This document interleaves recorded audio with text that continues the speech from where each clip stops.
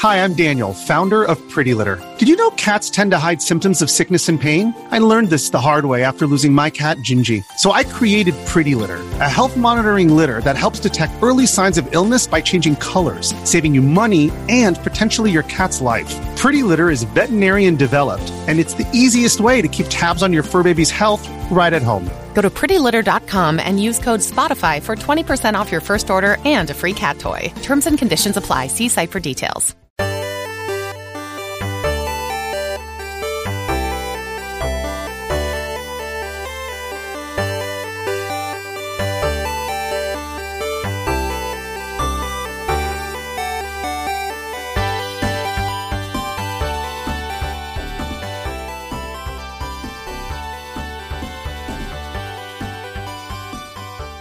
Hello and welcome to another episode of Box Trek. I am your host, Matt Brady, joined once again by Mr. AT. I guess it's no longer Adam Tiger Bomb on I mean, we can still roll with Adam Tiger Bomb, but yeah, it's Funkmaster Adam now. Yeah, it's Funkmaster Adam. Yeah, all right. I like Adam Tiger Bomb. I don't know why. That's what I'm rolling with. So Hey, I appreciate it though, man. it's vintage, you know. Just it's a classic, much like what we're talking about today, which is going to be some SNES classics. We may be starting kind of a series here where we kind of pick some older, like, you know, I don't know, maybe about 6 games a system. We'll come back and forth. We'll talk some Genesis at some point because Genesis does what Nintendo don't. We'll talk some Game Boy. But today we're talking SNES. I believe we each have about 3 games that we played kind of growing up or have found later. And Adam, I'm going to go ahead. I'm going to let you go first. Ooh, all right. So my first game here, I picked Wario's Woods. Came out in 1994. It's funny too because it was actually released on the NES as well, but it really shined on the Super Nintendo. You know, that's right. where you got like the real good gameplay and colors and everything out of it and stuff like that. You know, with that, because it's like the Nintendo was just like dying out at that time. So I guess they were like, well, we could put it on both of them. I guess for people that couldn't afford it on Super Nintendo or something like that. Anyway, but yeah, that actually made it the last licensed Nintendo game on the first Nintendo. Oh, wow. At least, but yeah. But it really got its true shining on the Super NES, though. But yeah, Wario's Woods, though. Have you played this one, Matt? Yes, so I have played all of the games because I recorded gameplay footage for them, and I'm just going to go ahead and say that all 3 of your games I'm pretty awful at, as people were seeing here. So I went into Wario's Woods having never played it, and so I was like, oh, let me just go look up some gameplay footage of this. And I was like, oh, okay, I remember what game it was. You know, it's like kind of like a puzzle game. Kind of like Puyo Puyo or Tetris. You know, kind of. Yeah, Tetris Battle. Kind of. I was thinking, like in a sense. Yeah, and so I was like, oh, okay, this should be easy. So I was like, okay, I'm recording gameplay footage, so I go to normal, and I was getting, just handed to me, and I was like, oh God, what am I? I don't really understand. Kind of the bomb picking up and monster, whatever creature picking up kind of thing. Do they just work diagonally? And so then I was like, well, let me just go back to easy without like doing a tutorial or anything. And then I actually lost faster, and I was like, what is going on? So I was like, so I finally was like, all right, I need to go hit like the teach me how to play like sessions to figure out what it is that I'm missing. And then I kind of learned, wow, this game's actually kind of complex. There's a lot of complexities to it. It's not simply a like a match 2 or 3.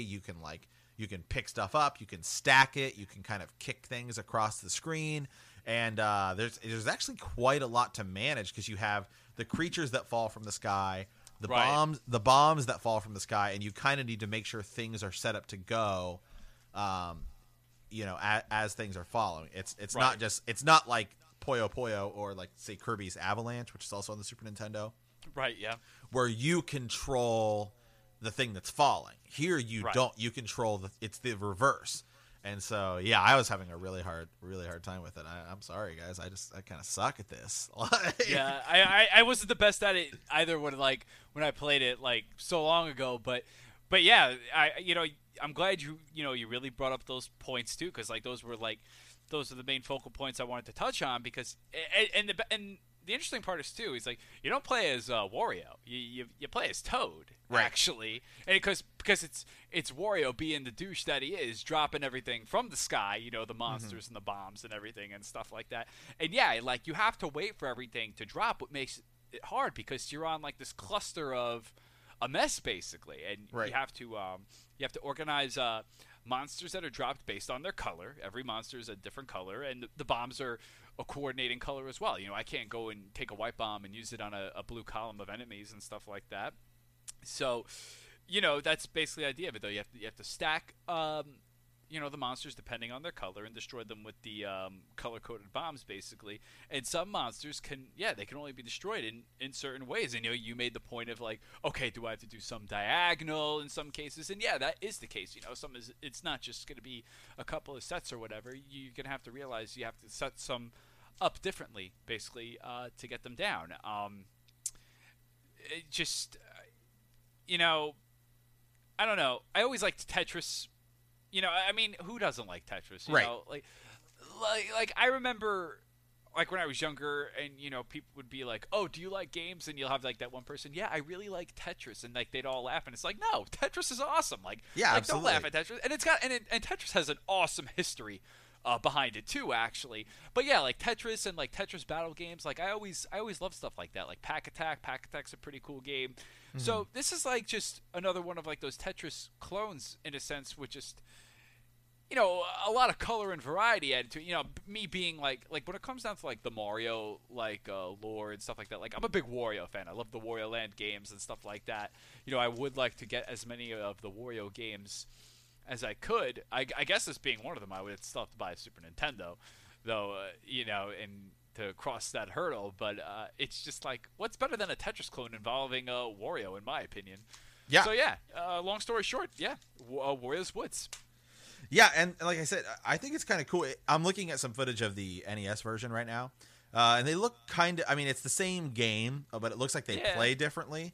Because in the SNES version, at least from what I was playing, is you play against someone. Where in the NES version, it seems more of just like you're clearing rounds. Oh, there's game types. There's different game types. That's yeah. Well, maybe I need to go try the other game types because I stopped getting crushed by the computer. Oh my god, that was what was happening to me.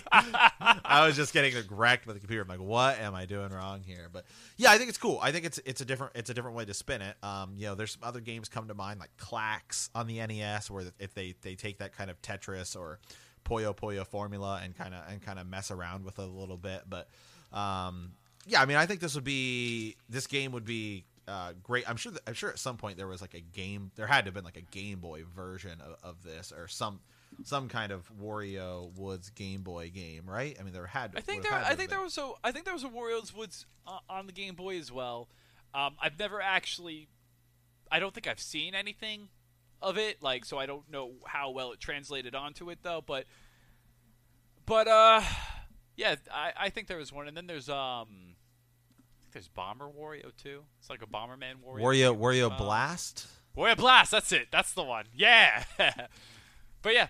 Yeah. So maybe there's not. Wow, that just seems like it would have been a great. I feel like it would have though. Yeah. Yeah. But yeah. Okay. All right. Well, I'll go ahead and pick one of my games, and I want to start with, arguably this is one of my favorite games of all time. I've probably mentioned it at some point on the show. It is also on the Game Boy Advance and the Sega Genesis, but oddly enough, even the Game Boy Advance version is not as good as the SNES version, and that is Rock'n'Roll Racing. Oh boy. Rock'n'Roll Racing, made by Silicon and Synapse, but it's actually it was published by Blizzard is ultimately who owns it now. And there's actually some references to it in some of Blizzard's in like World of Warcraft that Blizzard references like a lot of their older games. Has a secret character, Olaf from the Lost Vikings, which is another kind of Blizzard platformer on the Super Nintendo. Yeah, and you can kind of unlock him. But anyway, it's a vehicular combat racing game. Kind of plays like kind of like a Micro Machines, right?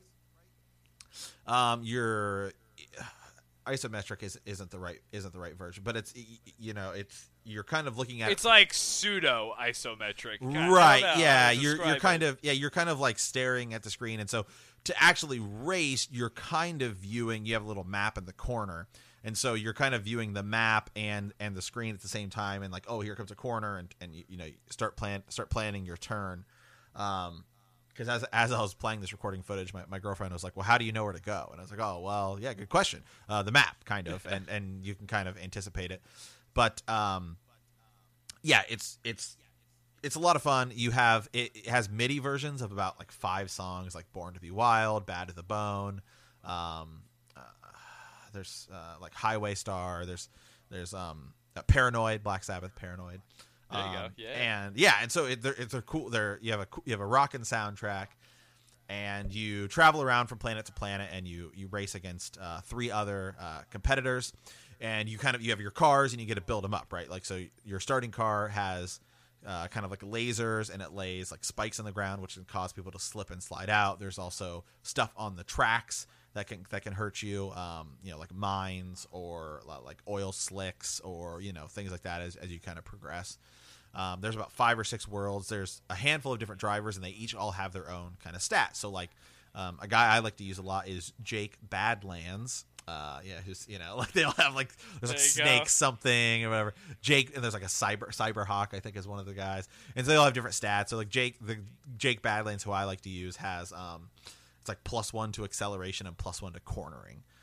So that's kind of the way I view it. But you get to build up your car. You can get like missiles and stuff later, and you get like a hovercraft and this like tank type thing, and you can get like rocket boosts, and some of the earlier cars have like bigger jumps and stuff like that. There's also a there's a commentator, right? It uses like what the 3 megs of storage that this game has, and he has some is probably eaten up a lot by the soundtrack and the commentator, who says like the stage is set, the green flag drops, and then like as you're racing, he's always commenting about stuff that's going on, and like you'll hit like a bomb and he's like, holy Toledo, and it's just like it's totally like it's so 90s, like and like whoa, stuff like that. It's awesome. I love this game. You earn money as you progress in the stages, which you use to upgrade your car or buy a new one. But yeah, it's a ton of fun. Even if you're going to play it on Game Boy Advance or Sega Genesis, you can't go wrong. But the Super Nintendo is what I kind of consider the definitive edition. It's got a great cover art too. Oh, it does. Awesome. It totally does. It's like some guy standing on some cars and like, yeah. Yeah, it's he's got like his spandex pants on. He's rocking the guitar, and just and it's like bright. It's like bright pink and orange and bright green. It's so 90s. It is such a 90s game. But I always thought it was cool because it has actual songs. Yeah. I love that in a game. Like when they have actual licensed music in it and everything. Yeah, even though they're like MIDI versions of it, has licensed music. Yeah. So that's pretty sweet. I can't think of any other game at that time, except for something like a game that is also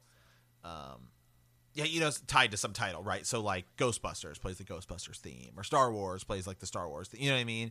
But other than that, some just kind of random game that happens has like licensed music, has like Black Sabbath in it for the Super Nintendo. I can't think of any other game that has something like that. Yeah, neither can I. And any racing game that I can think of that had really good soundtracks with licensed bands afterwards, obviously came after this game. So maybe it was Rock and Roll Racing that set the standard for that, basically going forward. Who knows? Yeah, I like how the it's like pseudo, like as I said, like it's like pseudo isometric. Right. It kind of always reminded me of RC Pro M on the exactly. NES, actually, as well. But that's a great choice though. Yeah, it's my go-to game when I play Super Nintendo or whatever. It's always like, Rock and Roll Racing. First game. That's a bold claim. Wow, the go-to game. It is totally my go-to game. Yeah, my cousin had it when we were growing up, and we played hours and hours and hours of this. Nice. Cool. All right, Adam, what do you got next? All right, my number 2. This is arguably one of the first video games I've ever played, actually. I am gonna say though, I first played it on arcade. But you can get this on the Super NES if you don't have access to any of the other ports. There are a lot of ports to this game. So, if like I just said, if you didn't have access to it via the other ports, then Super Nintendo is a way to go here. And that is Primal Rage. Mm-hmm. It's a awesome fighting game. It came out in 1994. Like I said, originally on the arcade. It came out, unfortunately, on the 3DO. I don't even know what that version even looks like. I don't want to know what it looks like. Sega Genesis, Game Gear, Game Boy, PC, Atari Jaguar, a Sega Saturn, Sega 32X, the PS1, and as I just mentioned, the Super Nintendo as well. I will say, other than the arcade, the Sega Saturn version is a very superior version as well. But as far as the Super Nintendo version goes, I think just really maybe its color palette is a bit lacking, but it's still a solid game though. So like I said, it's a fighting game, and so basically the setting is due to a cataclysmic event that ended the world, humanity regresses into tribes, kind of like Stone Age basically. And 7 prehistoric creatures that were preserved deep within the earth emerge and become worshipped as gods. So each tribe worships one god, and they're all fighting for control of the world. There are 7 characters. So they're all very they're either dinosaur-like or prehistoric mammals. So you have Sauron.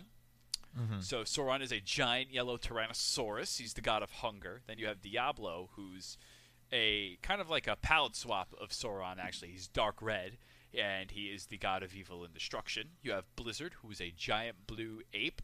He's the god of good and virtue. And then you have Chaos, who's kind of his counterpart, actually, a palette swap. He's brownish, and he's the god of decay. And he's the most foul character in the game, but I'm gonna get to that in a bit. I love Chaos. Chaos is actually my favorite character. He was my go-to in this game. You have Talon, who's a giant raptor. He's the god of survival. You have Armadon, who's a combination of 2 dinosaurs, actually. Picture of he's like an upright Triceratops and Ankylosaur. Mm-hmm. He's the god of life. And then you have Vertigo, who is like a cobra with a Plateosaur or something like that. She's the only female character, goddess of insanity. I'm a really big dinosaur guy. I loved dinosaurs growing up and stuff like that. Oh, me and too. Everything. And but yeah, it's a being that it's an early fighting game, it's the combat system is very easy to grasp. Combos are very easy to do. The move sets are extremely limited. You don't have a lot of moves at your disposal. That's just how those games worked back then. It's extremely gory. I think they got in trouble for the gore in that game at one point. Every punch, every kick is just going to send blood flying all over the place. There is a mechanic in between fights as basically, there's a world map.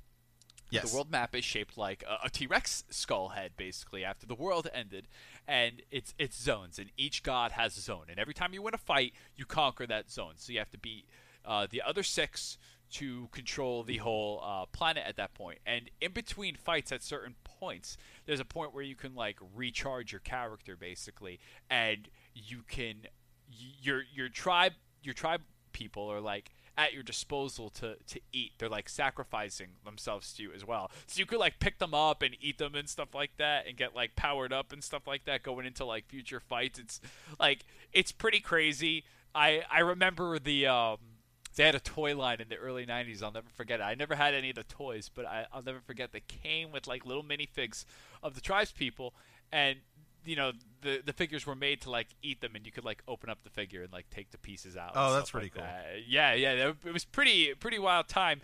But I think the real selling point for this game is what it's something I don't talk about a lot, but I really really like special effects a lot. I really admire like practical effects and stop motion effects most of all, and that's what this game was built upon. The whole like engine, the character models were rendered by using stop motion animation, and I just thought they utilized it so incredibly well. And when you sit back and really like look at the game, you can tell it's stop motion. It looks really good. Like for the when I was playing it, the SNES, I was like, wow, the SNES version of this game looks really good. Like for the time, you can't go wrong. And every character too has they're like they have their own move sets, and like some might have like certain elements that like are tailored to them. Like the ones that like really stand out, like Diablo, he's like the Dark Red T-Rex. He's kind of like fire based, right? Kind of, and Vertigo's kind of like Vertigo's kind of like poison in a sense. Mm-hmm. Blizzard's ice. Chaos is the interesting one. I wanted to say earlier. Like I said, he's the god of decay. His moves revolve around vomit, farting, and urinating on your enemies, and it's like the most grotesque thing. I don't know what possessed them to do that, but I remember as a kid. It's all about there you go. That's it. That's the best way you could sum it up as. But yeah, for like anyone into fighting games or anything like that, you want like a good throwback to see what was happening at the time. And again, it's like you said. Yeah, I mean, 90s dude. It's clearly also like inspired. I mean, the funny thing is like two things had to have happened for this game to exist. One, Jurassic Park. Yeah. And two, Mortal Kombat. Yeah. That's what this is. That's the perfect summing up right there. Yeah. And so like I was reading some of the notes on Wikipedia, and there's an interview with one of the guys who helped create it. It is like animator Jason Leong recounted. He's like, every year Time Warner Interactive throws a big brainstorming session where everybody brings up new game ideas. A few years ago, I brought up the concept of a head-to-head dinosaur fighting game. And said that's kind of what it was. And so I'm sure it was just like, all right, well, that Mortal Kombat game seems like it's pretty popular, and Jurassic Park's pretty popular. So let's do this. Let's get some dinosaurs fighting and stuff like that. But yeah, I mean, I think it controls pretty well for what it is. There's a ton of fighting games because everyone was trying to cash in on that Street Fighter Mortal Kombat market, and a lot of them just control awfully. This one is pretty decent, I'll say, for what it was. I'm also kind of awful at this. I consider myself pretty good at Street Fighter. I'm a big Street Fighter fan, so the Capcom fighting engine I do really well in. Anytime I ever try to step over into the Mortal Kombat engine, I always just get wrecked. I'm like awful. Like I can go play an arcade cabinet of like Marvel vs. Capcom, no problem, start to finish. One quarter, like no problem. Street Fighter 2, same thing. But anytime I step on Mortal Kombat, I'm like, what do I do? Like, it's night and day difference for me. So I was getting wrecked, as people will see in the gameplay footage. But I kind of started to figure out some of the moves, as I progressed. But yeah, I kind of like the guy who can teleport, the guy with the snake cobra guy. Oh yeah, that's the Vertigo. goddess. Yeah, Vertigo, the goddess, yeah. It's funny too because like I'm notoriously bad at fighting games, like in my friend circle and everything like that. But this is one of the games that I'll be like, I don't care. Like I'm playing it. I remember we stumbled into a barcade. A few of us about a year ago or so, and it was in there. So my brother and I were playing, and like I just kept wrecking him like over and over again, and I was just having such a good time. He stopped. He wasn't. Like 5 fights. No.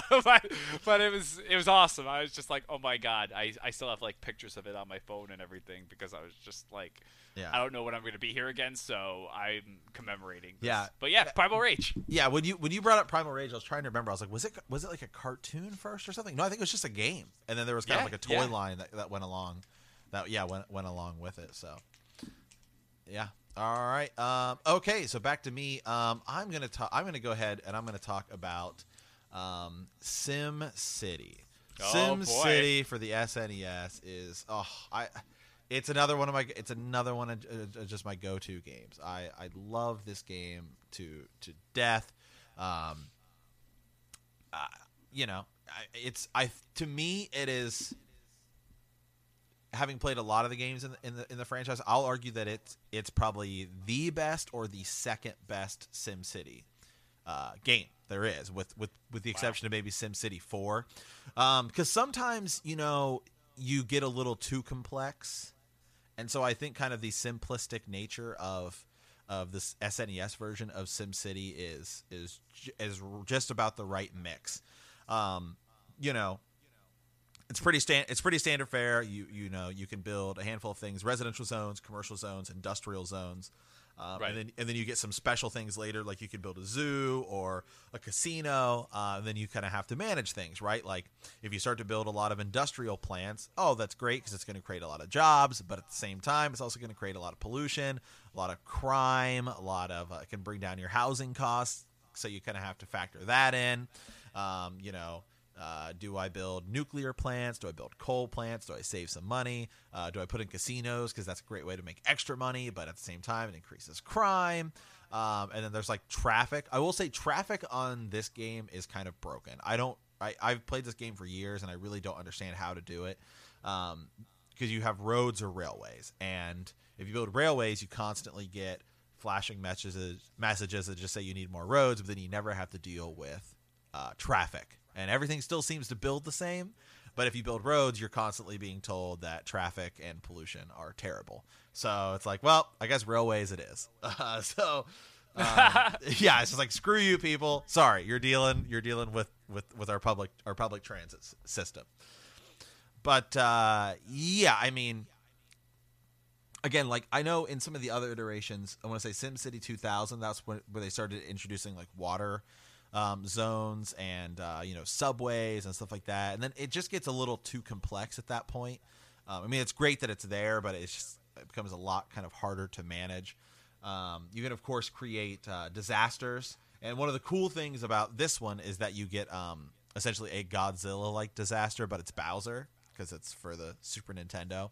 Yeah. I think the game's kind of a technical marvel actually for the time. There are over there's 1,000 different maps you can choose, which like it seems insane actually for the Super Nintendo. They were, there are 1,000. That's extensive. There's 1,000 different maps. There's also some scenarios you can do, like you can jump into like some cities and you kind of have to fix their problems. Like San Francisco, I think, is one of them. They have earthquakes, and so you're constantly just trying to rebuild the city after earthquakes. Tokyo has Godzilla like problem. It's Bowser, right? And so you're okay. And then it's like some other Chicago. I think it's like fires because the Chicago fires back in the day and stuff like that. And so those are kind of fun too. But I mean, the real fun is just building your city the way you want and kind of exploring and seeing and everything. And your whole goal is to just get it to be the biggest city as possible. There's taxes. You have to, worry about that and funding.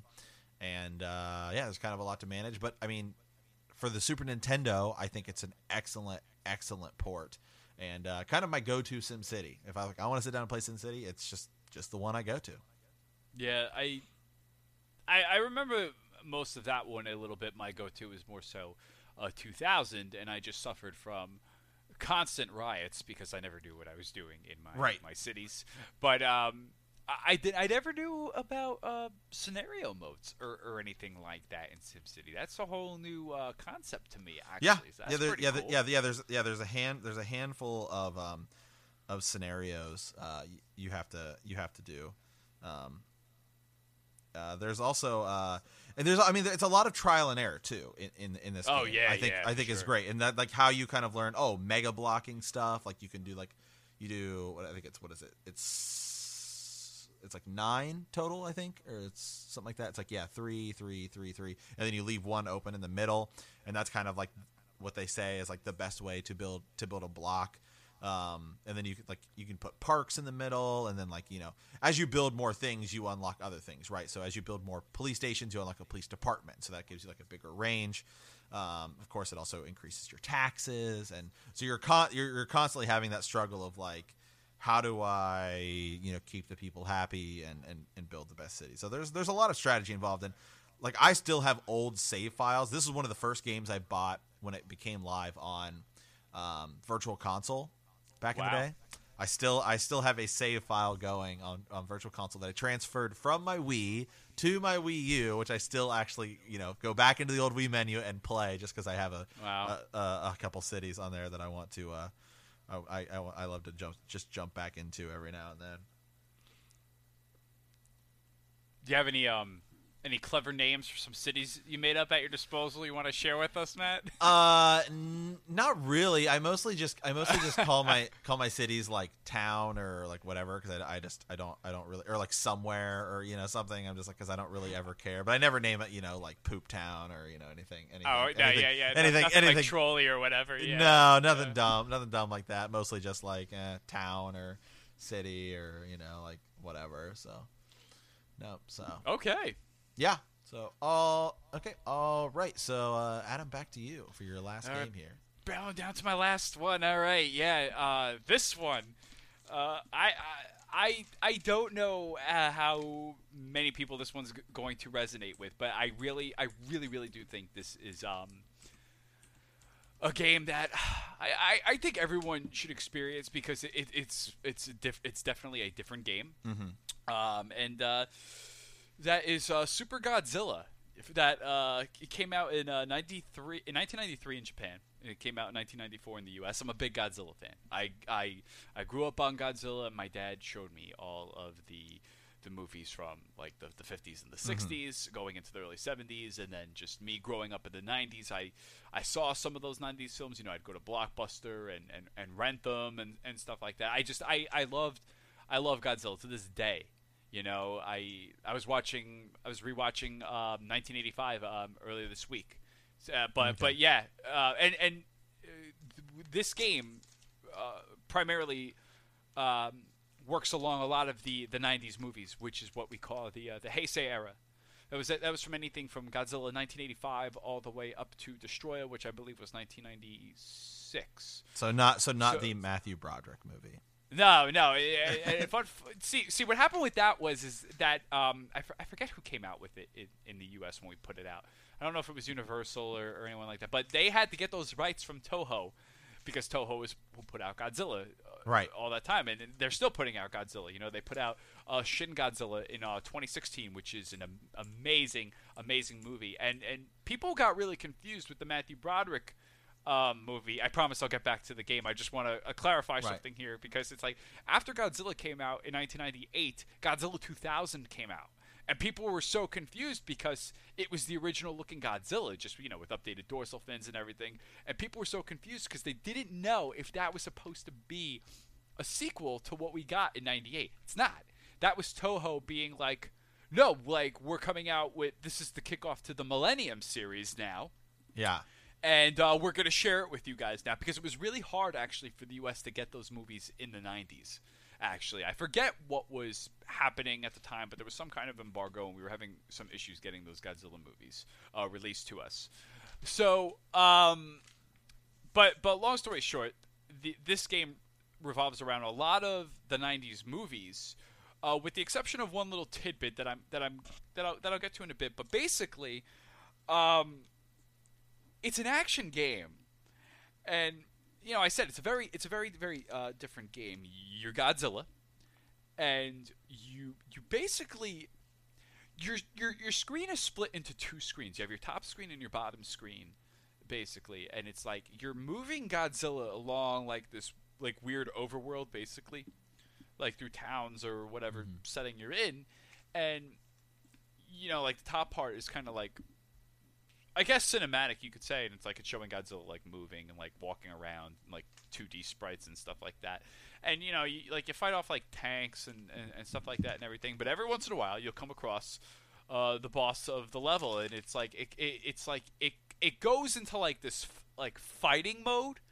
But this is where it gets like really, really complicated and complex, though. And it's like you'll be like moving towards your enemy, and you see like this meter going up, at the bottom of your screen, and it's like that's what you kind of have to use to like time your attack basically. But your enemy has the same kind of bar going up, and the closer like your bars get to like each other, that's the more effective their attack is going to be on you. So you have to like strategize how you pull in and out, like going towards your enemy to determine if you're going to have an effective hit, because you want your bar to be longer than your enemy's bar. This is kind of weird to explain. I'm like doing no, it is, and I'm sure the people who are watching this on YouTube are watching me just get wrecked and not understanding how this works, because I jumped in thinking I quickly brought up like a YouTube video. I was like, okay, cool, just so I have some idea before I start recording gameplay footage for this, and then I'm like playing and I'm like, what the hell am I supposed to do? Like,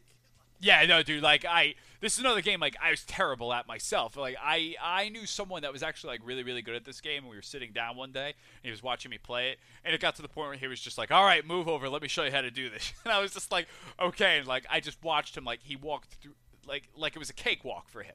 right. And I was like, oh my god. But it is a very he said too, he's like, don't feel bad, it is a complex system to get. He goes, I've just been playing this game longer than you. And I'm like, yeah, obviously.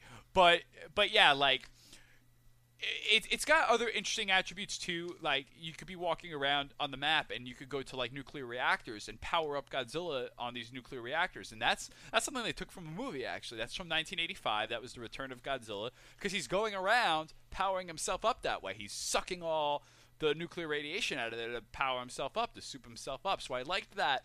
That was something they added into the game. Your enemies include King Ghidorah. You know, that's a classic monster from the old 60s movies. They redid him in the 90s. He's going to be in the new movie coming out this year. That's not by Toho. You know, the one with Millie Bobby Brown, the girl from exactly. And you know, this ties in with Kong Skull Island now and everything like that. But yeah, so if you don't know who King Ghidorah is, you will know. You have now the Mechagodzilla concept is interesting because in the 90s they redid Mechagodzilla, they redid his look. So in Japan you got the original Heisei looking Mechagodzilla, but in the official US release we got anything from the 50s up to the 70s in Godzilla films is the Showa era. And we got, because that Mechagodzilla movie in the 90s hadn't come out to us yet, we got the original Mechagodzilla model that most of us knew. So I thought that was kind of an interesting twist to put. You have Biollante, giant mutated plant that's got Godzilla cells in it. You have Batra, which is kind of an evil version of Mothra. You have Mecha King Ghidorah. You have UFO, which I think is kind of like a nod to like they've had aliens in earlier films. Like originally, like King Ghidorah is from space, from like Martians and stuff like that, and you have Gigan, who's also from aliens from another galaxy. So I think that's why they threw that UFO in there. That was kind of like a nod to that older time period. And then the real interesting thing here is the final boss, which is Bagan. And this is the only time you'll ever see Bagan. It kind of looks like a really super duper like you have Super Shredder from the Teenage Mutant Ninja Turtles, like the second movie. That's basically what Bagan is. It's like the Super Shredder of Godzilla, basically. Oh, gotcha. And it was supposed to be in a movie. It just never made it for some unknown reason. So it's Bagan's exclusively to this game. But yeah, the whole fighting mechanic system is like really unique to get into, though. Like, so you know, you just got to make sure your bar is all the way up to your enemy, and your enemy's isn't. Like I said, it all depends on how you maneuver in and out. Yeah, of that was your opponent. That was kind of cool. You have to catch them with your guard down. Basically. Yeah. So you kind of, what it is it's kind of like a tug of war. Like you have to like move up and kind of get them to move back, and then once you hit them, back up, and then that's how you can pull off like your special moves, like the tail whip, or like, you know, Godzilla firing like an energy beam. Like it seems like to me that was the way to get the option to do that. Yeah. Basically, that's the best way to put it. Long story short. Yeah. I the moving around the city part, it's kind of slow, but it's kind of cool at the same time. Like it's kind of like to see, like when you walk through a building, it's kind of cool. I mean, for the Super Nintendo, right? Like we're talking about it. For the Super Nintendo, this game is like kind of really impressive to me, actually. as we start doing these things where we go back and we're kind of exploring a lot of games on these systems, and it's kind of like, wow, the Super Nintendo and some of these other things are really capable of a lot of games I never really, when I just think about them from like afar, or capable from a lot of things I never really thought they would be. But yeah, I mean, this game it's definitely unique. I cannot think of any other game like it in that generation of consoles.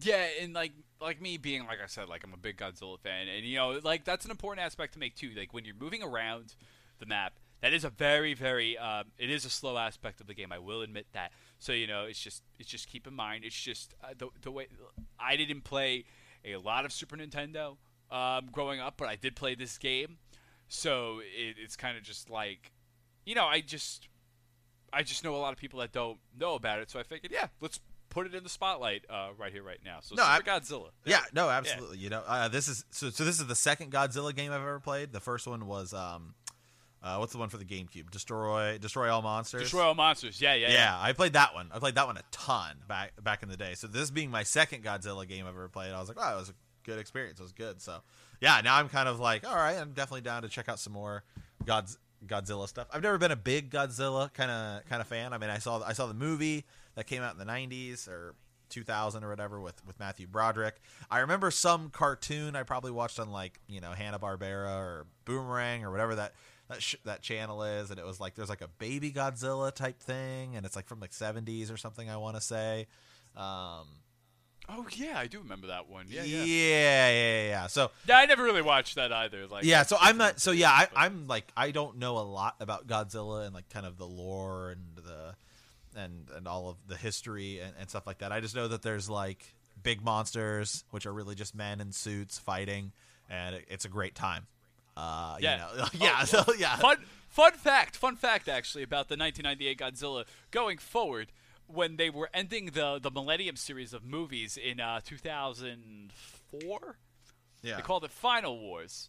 And what Toho did was they took the rights to that American movie of Godzilla, took that Godzilla, renamed him Zilla, and had the original Godzilla just destroy him in the movie. And it was kind of like aliens just like beamed him down, and like Godzilla took him and like threw him into the Sydney Opera House in Australia and just like decimated him with like awesome heavy metal music just playing in the background. And I was just like, I was howling, man. I was laughing. I was hysterical. I was just like, I can't believe they just did that. It was. I don't know why people think that movie's that bad. I liked it. I thought it was good. Although they kind of make Godzilla out to be like the bad guy, because he is kind of like the villain of the movie. Here's my thing. Here's my problem with it. Okay. They end that movie by they kill Godzilla. Yeah. And they killed him with planes. Planes don't kill Godzilla. Godzilla kills planes. Yeah. That's how it's always been. Planes have no effect, and they're like, alright, he's stuck on the Brooklyn Bridge, and it's just like a couple of missiles, and like they got him. And I'm just like, no, that's not how this happens. Godzilla just swaps those things like they're flies or whatever. And it's just like, I get it. Different take, I guess. But and I wasn't so against the redesign. I think it's a good monster. But I don't know. I wasn't too into it. Actually, too, really quick, best movie experience I ever had though as a kid, because there was a guy drunk in the crowd, and every time Godzilla would appear, he'd get up, clap, and like, woo! Like the only guy in the theater. So yeah. Just like all times. About it. Just like all about Godzilla. Oh, he was so into it. He was all in, man. All in. So wait, so the new movie that's coming out, right? There's like the one with Millie Bobby Brown. And then so I didn't see the one they did like 2014, 2015. I liked it. I liked that one. A lot of people didn't. And so they're going to build the Kong Skull Island Kong up to fight Godzilla? Is that right? Because in 1960, right? Yeah, they did it. They had Godzilla versus. It was King Kong versus Godzilla, so it's. But how is the redo of that? Yeah, but okay, so how? But the new Godzilla, right, is like enormous. Like he's the old Godzilla is like 30 feet tall or something, right, or something like that, or is Godzilla? The old Godzilla, I think, is 400 feet tall. Oh, okay. Yeah. Yeah. But isn't the new Godzilla like way bigger than that? I think so. Yeah, and because and King Shin Kong, Godzilla is even bigger. King Kong back in the day was like, King Kong was like hanging off of the Empire State Building. That would make like Godzilla the size of the Empire State Building. So how is Kong and Skull Island is like as big as Godzilla. Oh, okay, gotcha. So he's Yeah. okay. So they're okay. Yeah, it's a whole different continuity. Like that, like Skull Island does not follow Peter Jackson's King Kong. Gotcha. Like the original. Yeah, it's a whole separate universe. And the best part about this new Godzilla movie is, like, don't get me wrong, the 2014 Godzilla with Bryan Cranston, I personally was a fan of that movie. I enjoyed it. I liked the creation of the new monster, the Muto. I thought it was a very, very interesting concept. Looked really good. But now, yeah, we're getting King Ghidorah. We're getting Mothra. We're getting Rodan. I think one of the true unsung Toho monsters. Rodan had its own standalone movie just around the same time Godzilla did. It was made by the same people, and then they just incorporated Rodan into Godzilla movies. Yeah. But by that time, it was the '60s, and everything was pretty campy. But the first Rodan movie ever in the '50s is a phenomenal movie. It's almost like a horror movie, actually, in the beginning. It's really a really good film. So I like the fact that Rodan's going to be painted in this new light in this Godzilla movie. I could go on and on about this. Have you played before we get to my last game? Have you played King of the Monsters for the SNES? Man, I know that game. I've never played it, but Okay. actually though, there's Godzilla Domination that came out at the same time as Destroy All Monsters Melee. That came out in the Game Boy Advanced. But That it is similar. plays- Yeah, it's like it that. Where it's plays like just it's like a that fighting game. Yeah, fighting game. Right. Yeah. Yeah, No, one of the more we'll better have, Godzilla games. Yeah, we'll have to jump into that at some point. But all right, Definitely. cool, Yeah. cool. All right, Right well, my last game is a game called Metal Marines, which I feel Now is, this one I don't know at all. yeah, actually, I feel is totally a hidden gem on the Super Nintendo. It is a real-time strategy game. It was developed by Namco. It was originally released in Japan under the title Militia. But I absolutely love this game to death. I play it all the time. It's another one of the games. Super Nintendo. I keep going back to it, and I would have never found this game if it weren't for emulators. Never ever would have found this game. It's a real time strategy game, but the easiest way to describe it is it's more like, it's like Battleship, right? So like you kind of take turns attacking each other, and it's active though, so you have to choose to attack, but you can do it at any time you want. But you have kind of like a fuel supply and an energy supply, and you're building up your base, and so you get like missiles, and you get these things called Metal Marines, which are essentially Gundams, or they're mech suits, right? And so you can kind of deploy them and send them over. It's kind of simple, but it's really more kind of strategy based, and so you have their map, right? And so you have to like fire missiles over or send your Metal Marines over, and the idea is to destroy their bases. You each have like 3 bases, and you kind of like have to go find it and destroy it. And there's kind of a cheesy storyline going on as well, but that's not entirely necessary to understand the game. But you get like missiles, and you get like anti-air missiles. So you're kind of like quickly deciding, how do I want to build my base? Do I want to focus on defense first? You don't know what's on their map. It's like Battleship, right? Like, so you'll say like B12, in Battleship you would say like B12 or something, whatever. Then, you fire your missile and they'll say hit or miss. And so in this, same thing. You don't know what's on their side of the map until you start firing missiles over, and then you get a C. And so then once you find their bases, you can start like eliminating them. But it's a ton of fun. It's pretty straightforward, really. It's like Battleship, but it's on the Super Nintendo, and you can like send these Gundams over, and they can kind of walk around and fight stuff. So you have some options of things you can build, and you can also upgrade things. So you can like upgrade your Metal Marines to be stronger. You can upgrade your missiles to be like 2 missiles. You can upgrade your anti-air missiles to be 2 missiles, and so you can kind of like shoot down their missiles as they come over, which is like the most fun, I think. Like just watching their missile come over, and you have this like defense system that's like trying to hit their missile in the air. And you can also, if you can do it fast enough, you can actually shoot down their ship with Metal Marines if you have a strong enough kind of defense system. So, yeah, it's a ton of fun. I definitely encourage people to check it out because it's definitely unique. And I would totally call this a hidden gem on the Super Nintendo, just because I just think a lot of people probably didn't play it back in the day. Well, I've had a new obsession lately with collecting. Well, yeah, there's that. That's an addiction. That's a whole different animal. But lately, I've I started playing LAPD Future Cop, and it kind of opened this whole love of the mech thing. So you talking about how they have these giant Gundam suits basically and everything. I'm like, I'm gonna have to check this out now. Basically. Yeah. Well, so the Metal Marines interact obviously differently than the missile. So the missile you just fire over and it kind of hits a zone. And it, if you can take out they have you can place turrets and stuff like that. But the Metal Marines themselves, you send them over and then they kind of get a zone that they'll walk around in, and they have about 60 seconds. And so, if you're in a zone and you don't have kind of turret set up, then that Metal Marine is going to walk around and it's going to destroy everything it can within 60 seconds. So there's definitely this strategy of, where do I place things? Or is my Metal Marine strong enough, or am I sending 2 or 3 Metal Marines?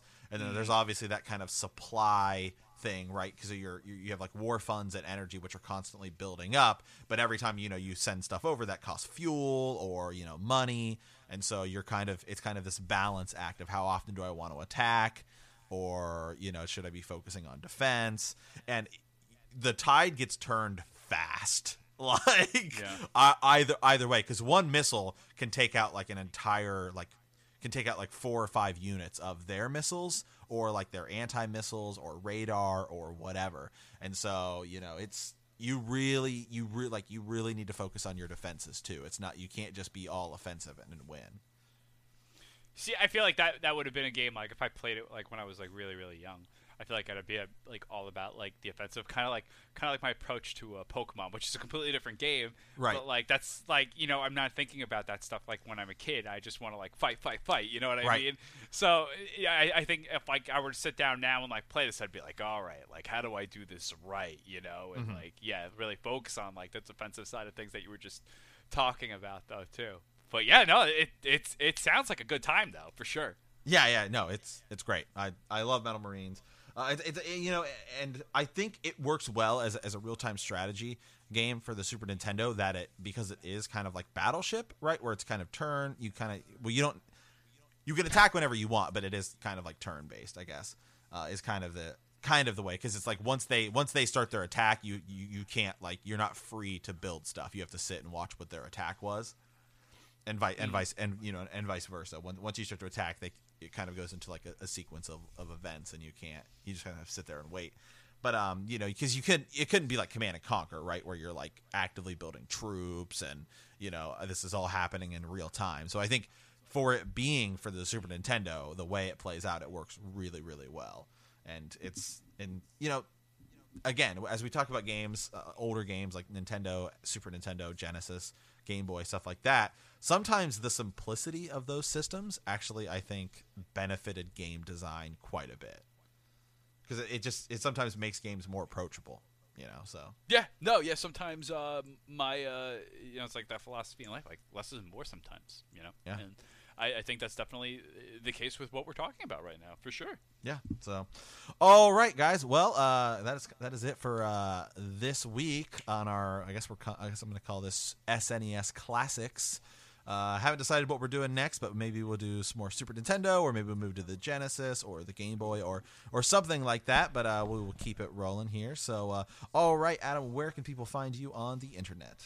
Well, you can find me at my newly found brand change for 2019, ladies and gentlemen. That's at Funkmaster Adam on Twitter, also on Instagram at Funkmaster Adam. You can see me posting all kinds of gaming goodies on there. You could listen to Funk Masters of Wrestling at FMOW_podcast, and Game Jockeys Retropod at Game Jockeys Pod on Twitter. All right, and you can find me here on Box Trick or anywhere on the internet at Super Games Bros. I also run a Game of Thrones podcast called Bend the Knee, a Song of Ice and Fire podcast. And as always, guys, thanks for listening.